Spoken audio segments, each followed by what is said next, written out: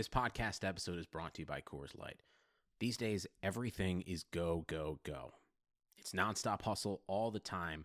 Work, friends, family expect you to be on 24/7. Well, sometimes you just need to reach for a Coors Light because it's made to chill. Coors Light is cold lagered, cold filtered, and cold packaged. It's as crisp and refreshing as the Colorado Rockies. It is literally made to chill. Coors Light is the one I choose when I need to unwind. So when you want to hit reset, reach for the beer that's made to chill. Get Coors Light in the new look delivered straight to your door with Drizzly or Instacart. Celebrate responsibly. Coors Brewing Company, Golden, Colorado.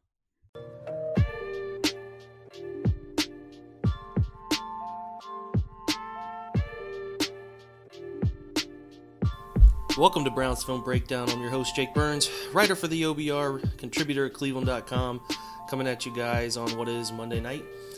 Taking a look at draft grades and all of those fun things that come this time of year. If you have not listened, myself and Pro Football Focus analyst and Browns Film Breakdown contributor Brendan Leister broke down both the day 2 picks, which were Greedy Williams and Sione Takitaki. So those are available, as well as we broke down Thursday night's, first round that the Browns were inactive in, but still tons of interesting picks. So if you did not get a chance to listen to those, please do so. Also available, I went on 92.3 Sunday and gave some review on these Browns picks, so you can find that there as well. Other pieces that have been put out, I put out a piece on Greedy Williams in a film room, Cleveland.com, and then also put out a piece on Sione Takitaki just today on the film room side of things for Cleveland.com. So if you have some time, check those out. I think you're going to find that those players are fascinating, probably fit the Browns' skill set more than we think, and you're going to find some answers for who those guys are as players. We'll speak later this week to some of those guys, beat writers in their area, for who they are as people. A couple interesting stories about their character, personality have overcome quite a bit, both of them. So should be fun to take a look there. For today, we're going to jump in, sort of do our own draft grade, player analysis, undrafted free agent, players to keep an eye on. My guy Dane Brugler's coming on from The Athletic. He'll give us some good insight. The Browns have somehow become connected to Gerald McCoy tonight, Buccaneers defensive tackle. Keep that in mind as somebody they might be able to move, say, Duke Johnson in a future draft pick for. Just keep that in mind. But we don't know anything for certain. The Browns left the draft without any defensive linemen drafted, which caught a lot of us by surprise. Doesn't necessarily mean that they won't add over the next 2 months as the sort of dry season begins. If you remember last year, they added Michael Kendricks in early June. So many things could happen. Rosters are far from finished. OTAs, mini camps, injuries, things like that shake things up all the time. So the Browns will certainly be active in looking to add talent over the next 2 months. I will apologize before we get started here. The audio quality is not perfect. Had to do this interview at work. Dane's schedule is a little bit tight, so hopefully you guys can get over that, because I think he's going to give you some fantastic insight on who some of these players are that we don't necessarily know a lot about yet. I will get to Sheldrick Redwine, who is not a Game of Thrones character, surprisingly enough. We'll get to him in a film room this week as well, so keep your eye out for that. And then we'll do some more OBR film room pieces as well with some of the later round picks. So if you're interested in those things, there will be plenty of content out to eat up on these Browns draft picks and undrafted free agent targets that they prioritize. So let's finally pull in somebody else other than myself, get some opinions from somebody I respect in the business. Let's jump over to today's guest.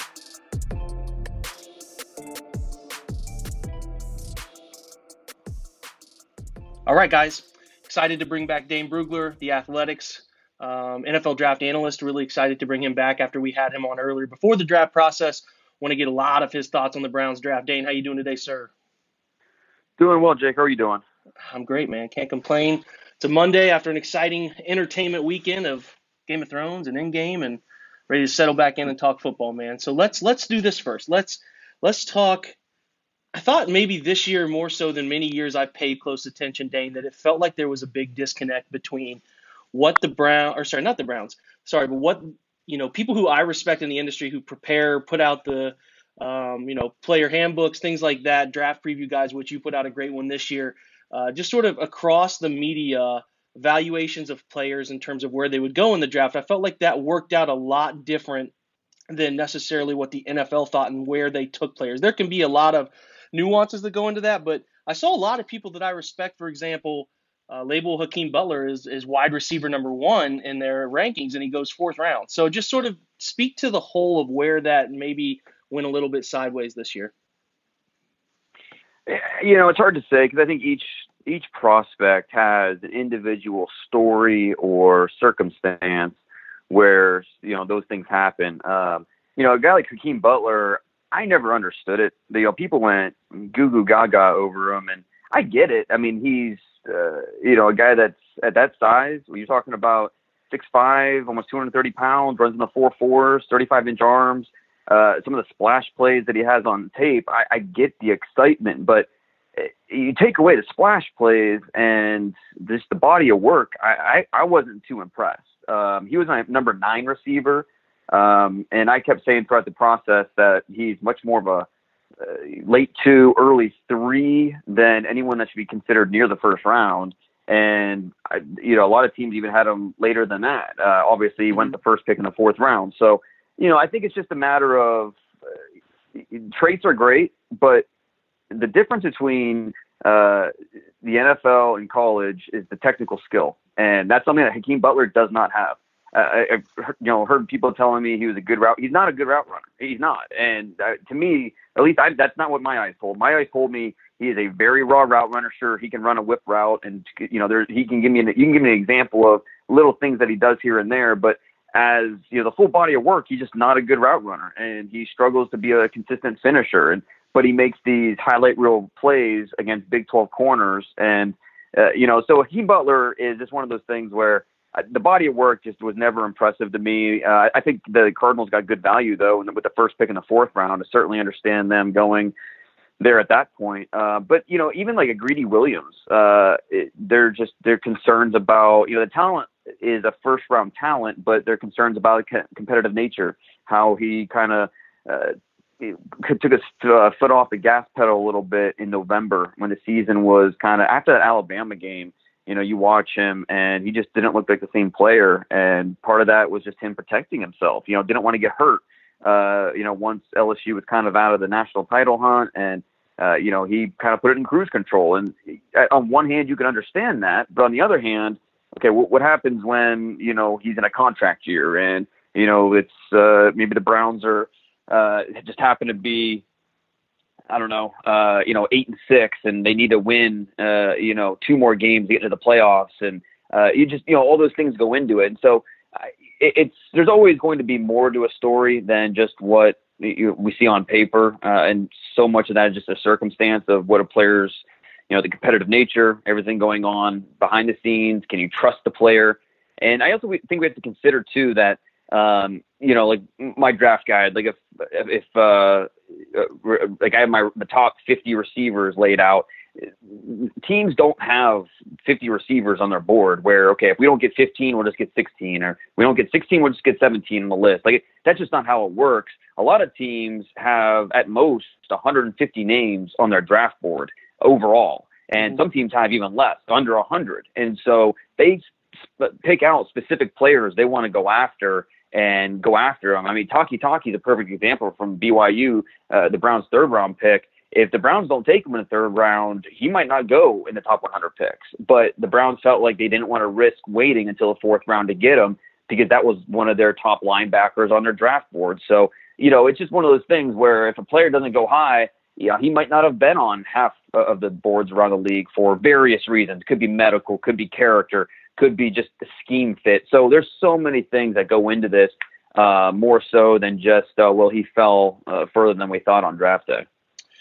Yeah, fascinating stuff. I think there's a disconnect between people seeing highlight clips on Twitter or whatever, things that pop up, and just associating a talent level with a player without digging in. I think that happens a lot. You talked about Greedy. I think you're spot on with some of the stuff that has caused people a little bit of hesitation. The competitive nature is certainly one that comes up, tough to see on film. So when I broke him down at Cleveland.com, I'm just looking at traits. What about his game did you really love, Dane? He's a tall, long athlete, and that's a great place to start. And we know John Dorsey loves team speed. He talks about it a lot. It's one of the core principles of when he builds a team. He wants team speed, and Greedy Williams fits that at 4.37, 40-yard dash. Now, he's a guy that during the process, did not run a 3-cone, did not run a short shuttle. So there were some questions about, is he trying to hide something? Whatever. At the combine, he said it was cramping, and at the pro day, he just decided not to do it. But still, in a straight line, speed, not a question. This is a guy who, when he does a nice job staying in phase, and so he does a nice job getting his hands on the football. He had 28 passes defended over 25 starts.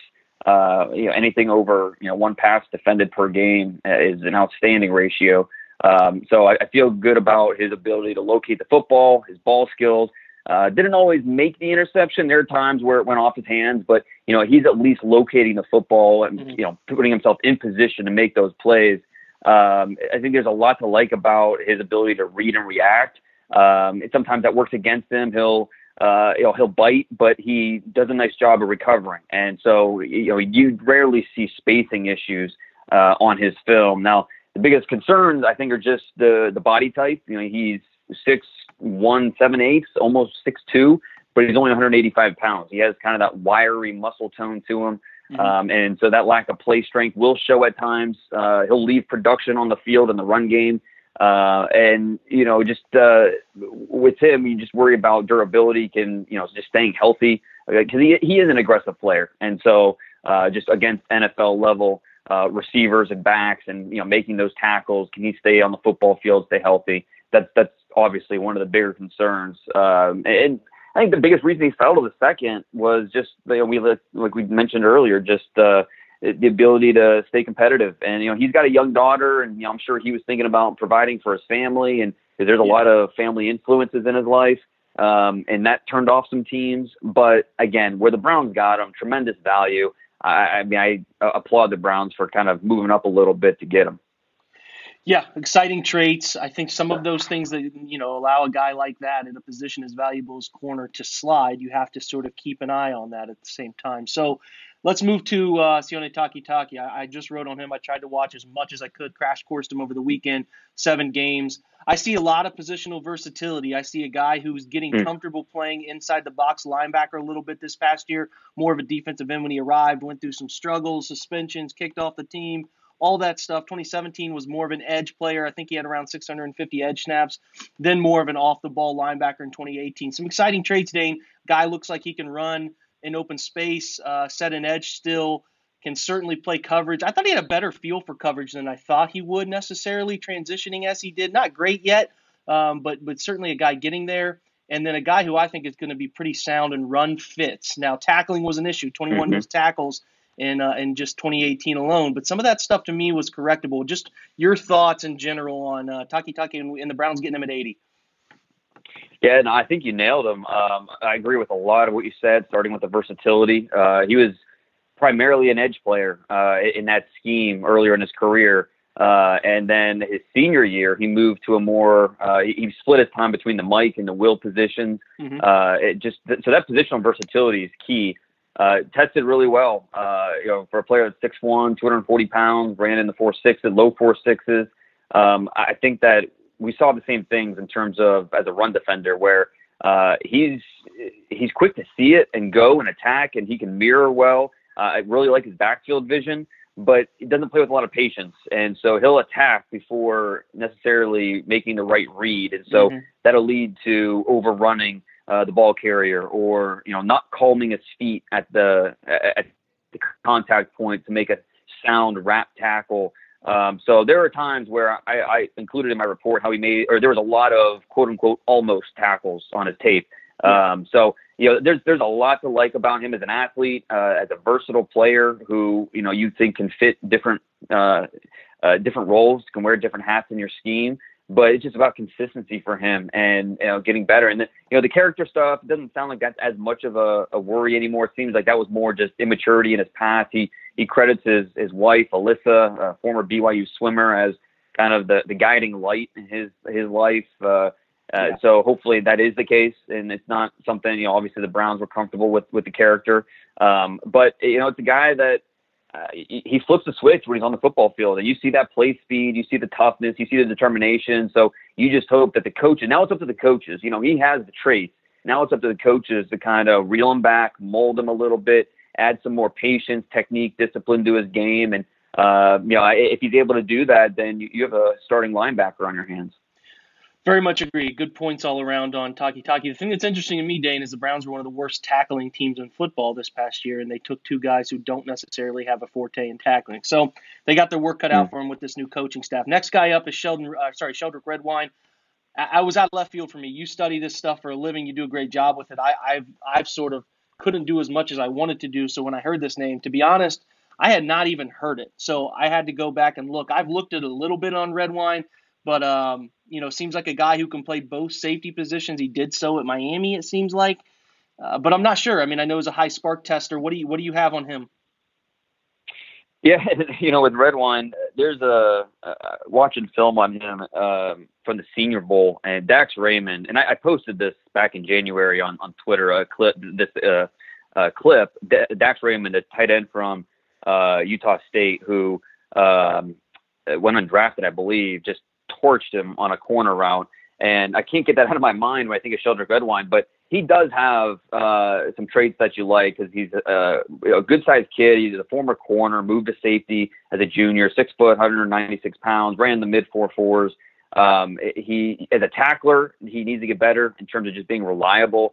And that was my main issue. I need my safeties to be reliable tacklers, because a lot of times you're the last line of defense, and that's something that is a big sticking point for me personally. That's why I had a late 5th round grade on him. But he has the speed that you want, and I think because of the type of athlete that he is, you feel like his best play is in front of him. I think at worst he's going to be a good special teams player, and then hopefully he works his way up the safety depth chart, because he has the athleticism that you want. He's a smooth mover. He can play man coverage. You see him find the football, find the ball in flight and make proper adjustments on it. So he had decent production in college. So it's all about just consistency for him, becoming a better tackler. If he's going to move up the safety depth chart, I mean, hopefully, ideally, if Demarius Randall's not back, you're hopefully looking at this guy as someone who can compete for the starting free safety role next year.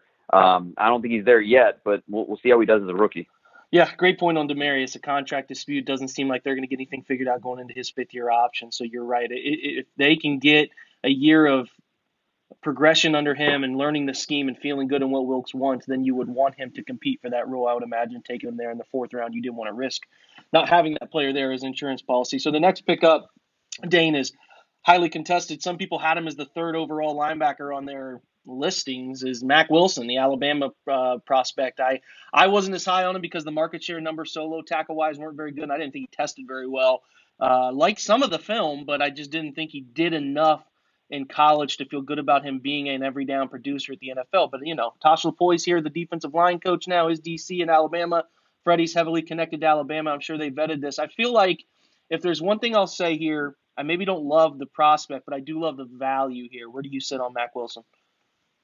Yeah, that's a great point. The value in the 5th round, I mean, that's where you feel comfortable taking a chance on a player like this. And somewhere, I think the early 4th round, I sent a text to a scout asking, okay, what's going on with this player? Why is he falling? At worst, I thought he'd be maybe in the 3rd round. I got back attitude issues, just that in quotes, attitude issues. And so that was a big reason why he fell. But, it's a good point about with Kitchens and his Alabama connections. And, I'm sure they got the full story. I'm sure all the teams got the full story of Mack Wilson, which is why he was available in the 5th round. And it's just, amount of can he mature? And in the 5th round, you take a chance on a guy like that. My biggest worry with Mack Wilson was when I watched him over the summer, I got excited about him. I thought, okay, this guy, if he takes the necessary steps as a junior, he's going to be, he can be a Leighton Vander Esch. He could be a 3-down player, a modern-day linebacker.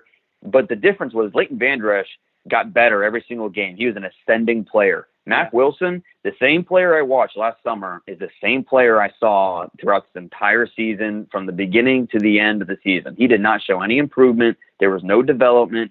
And the thing is like NFL coaches, a lot of them are arrogant. They'll see a guy with traits and, ability, and they'll say, okay, we'll do the rest. We'll coach him up. Well, with the guys from Alabama, it's not quite like that, because they know the type of coaching that these guys are getting at Alabama. So kind of that arrogance goes away when we talk about Alabama players. traits are great, but if they're not developing at Alabama with that type of coaching, something else is going on. Either they're not, is it mental where they're not taking to it. Maybe they don't care, whatever it is. And so I think all those things factored in, and including he wasn't a great tester. The numbers weren't that impressive. The production was average. But all those things go into why he fell, and including the attitude issues. But in the 5th round, like you said, no problem taking a chance on a guy like that.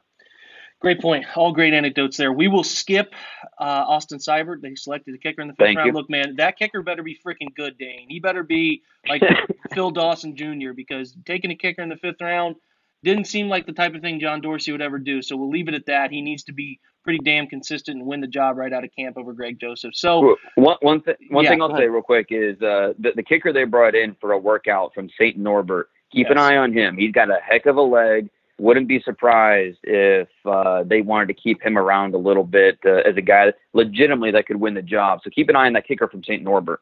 I'm excited to get up there to rookie minicamp and see that. I've heard good things too. Next guy, Drew Forbes. I messaged you looking for some film. I've actually come across some, haven't watched it yet. So you obviously know much more about Drew Forbes than I do. You have anything on him? Yeah, some scout tipped me off to him late last year, late in the season. So I checked him out and really, really liked him. He played left tackle, balanced. He's a mean dude. He's got that bulldog mentality. Started every game the last 3 years. I really like the way he can drop his hips, open his hands, and control defenders. I think all the ingredients are there for him to be both mentally and physically for him to play guard in this league. I don't know if he's going to be able to advance to starter level because when you move inside from left tackle inside, especially left tackle at a lower level, moving inside to face NFL level defenders, that's a big jump because those guys are on you like that. And, it's something where you have to be able to adjust to that quickness, and not everybody can. So trying to transition those left tackles, especially from the lower levels inside the guard, is not an easy transition for a lot of these guys. But I tell you what, love what Forbes did. I posted a clip of him back in, I think it was January. Nasty finisher. Yeah, exactly. Demolishing a guy. And Jim Nagy from the Senior Bowl. Because I'm watching him, I'm doing all this background work. I'm calling guys, I'm calling people. I had one person tell me he might have there's some medical stuff with his back and some other stuff. I'm talking to his agent. I'm talking to, he didn't play in an all-star game. And I post that video of him and as I'm doing work, and I had Jim Nagy message me and say that I was 100% right, that Forbes is actually one of their backups, that if someone else got hurt on the offensive line, Forbes would have been one of their first calls, which I did not know. And that was good to know that, I was just wondering, okay, why isn't he even at the NFLPA game or, one of these lower, maybe not the Senior Bowl, one of the lower ones, but it's good to know that the Senior Bowl had eyes on him. So I was wondering why he wasn't at an All-Star game. But listen, he was one of my top small school guys this year. Really like this pickup, especially where they got him in the 6th round. Yeah, I feel good about it. I'll have some more opinions on him later this week, so keep your eyes peeled for that, guys. I should have 3 or 4 games of his to study. And then lastly, Donnie Lewis, Tulane corner. I think he had a Lisfranc injury or something. Maybe it wasn't a Lisfranc. I know he broke something at the Shrine game, right? Right. So no workout. He had a screw in his foot. And so, no workout. We don't have a 40 on him. We don't have any official testing information on him. But talk about a guy that found ways to get his hands on the football. He had over 21 passes defended last year, almost 50 over his career, which is a great number. And, good sized kid. He's over 6 foot, 190 pounds. He plays quick. He's a former receiver in high school. So when the ball's in the air, he knows what to do to not only crowd the catch point, but go after it and make plays. He's done a nice job putting weight on his frame. He was only about 150 pounds out of high school. It's a big reason why he ended up at Tulane and not a bigger school, but he's at the 190 now. And so, I still worry about the play strength in terms of just being able to muscle up and, post up next to receivers, hold up and run support, but he's competitive. There's no question about that. And so I like what he can do when the ball's in the air. And even though we don't have the testing numbers, I thought he was about right around probably a 4.48 to 4.52 type of guy. And so plenty fast enough to play in the league.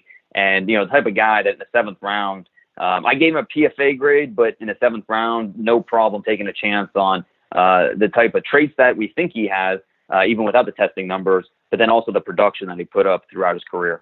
Yeah, absolutely. So hopefully they can find something with that shot in the dark. Couple guys they brought in UDFA wise. I wanted to see if you had any notes on them. If you don't, we can skip them, but we could at least talk about them. Darren Hall, the Pittsburgh running back, big bowling ball type guy. Any thoughts on Darren Hall, Pittsburgh? Yeah, a guy that really Quadri Olison, who from a running back from Pitt, who was drafted. He was kind of the starter. Hall came in and first of all, he's a local kid. He's from Youngstown, Austintown Fitch. And he went over 1,000 yards his senior year. First time in Pitt history. They had 2,000-yard rushers in the same year. But this guy he's really productive. Yeah, he averaged 7.5 yards per carry. He had double-digit touchdowns. And so I think, even though Olison was the starter, Hall did enough where, they couldn't keep him off the field. He tested fairly well for a bigger back. He's almost 220 pounds, but he ran in the low 4.5s. So, he's a guy that, one cut and go. He's not a guy that's overly elusive, but let him take one cut and he'll make something happen. So, Hall is a nice free agent pickup and a guy that if he can prove that you can trust him as a pass protector and as a receiver, he could carve out a role for himself. Good deal. Brian, looks like here, help me out. You could know this guy. You're the man, so I'm going to try this one. Brian Finian Ganofo from Idaho State. Am I saying that wrong? You might know it. So yeah, it's I think I have a pronunciation on him. Let me pull it up here. I like this. I do.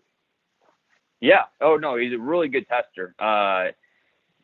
Fini Oganofo. Yeah, you're close. Pretty close. Okay. Yeah. Okay. Good sized kid. 6'6", 305 pounds. It was left tackle for him. Injuries were the biggest thing for him. He had a tough time staying healthy over his career. And I know the Jags were all over him. They liked him a lot. That's how I was tipped off to him throughout the process. The Jacksonville Jaguars really liked him. He had an ACL over his career this past year. I can't remember what injury he had this year, but injuries were a big part of his career. But when he was on the field, he liked the length. He was able to slow down rushers. Speed didn't really stress him out. Edge speed. He needs to do a better job sustaining in the run game. But, he has traits to work with. He tested really well, like you said.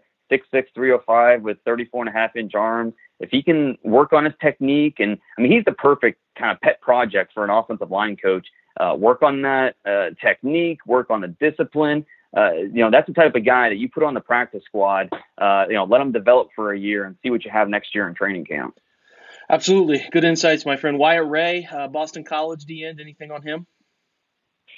Well, I think maybe the most interesting thing about Wyatt Ray is he's the grandson of Nat King Cole, which is, that might be what he's best known for. But he put together a pretty solid senior year. He was kind of in Harold Landry's shadow a little bit at BC, and then this past year as a senior had a chance to be the guy, and he had 9 sacks. So he didn't, and 4 of those were in one game. I believe it was the Wake Forest game.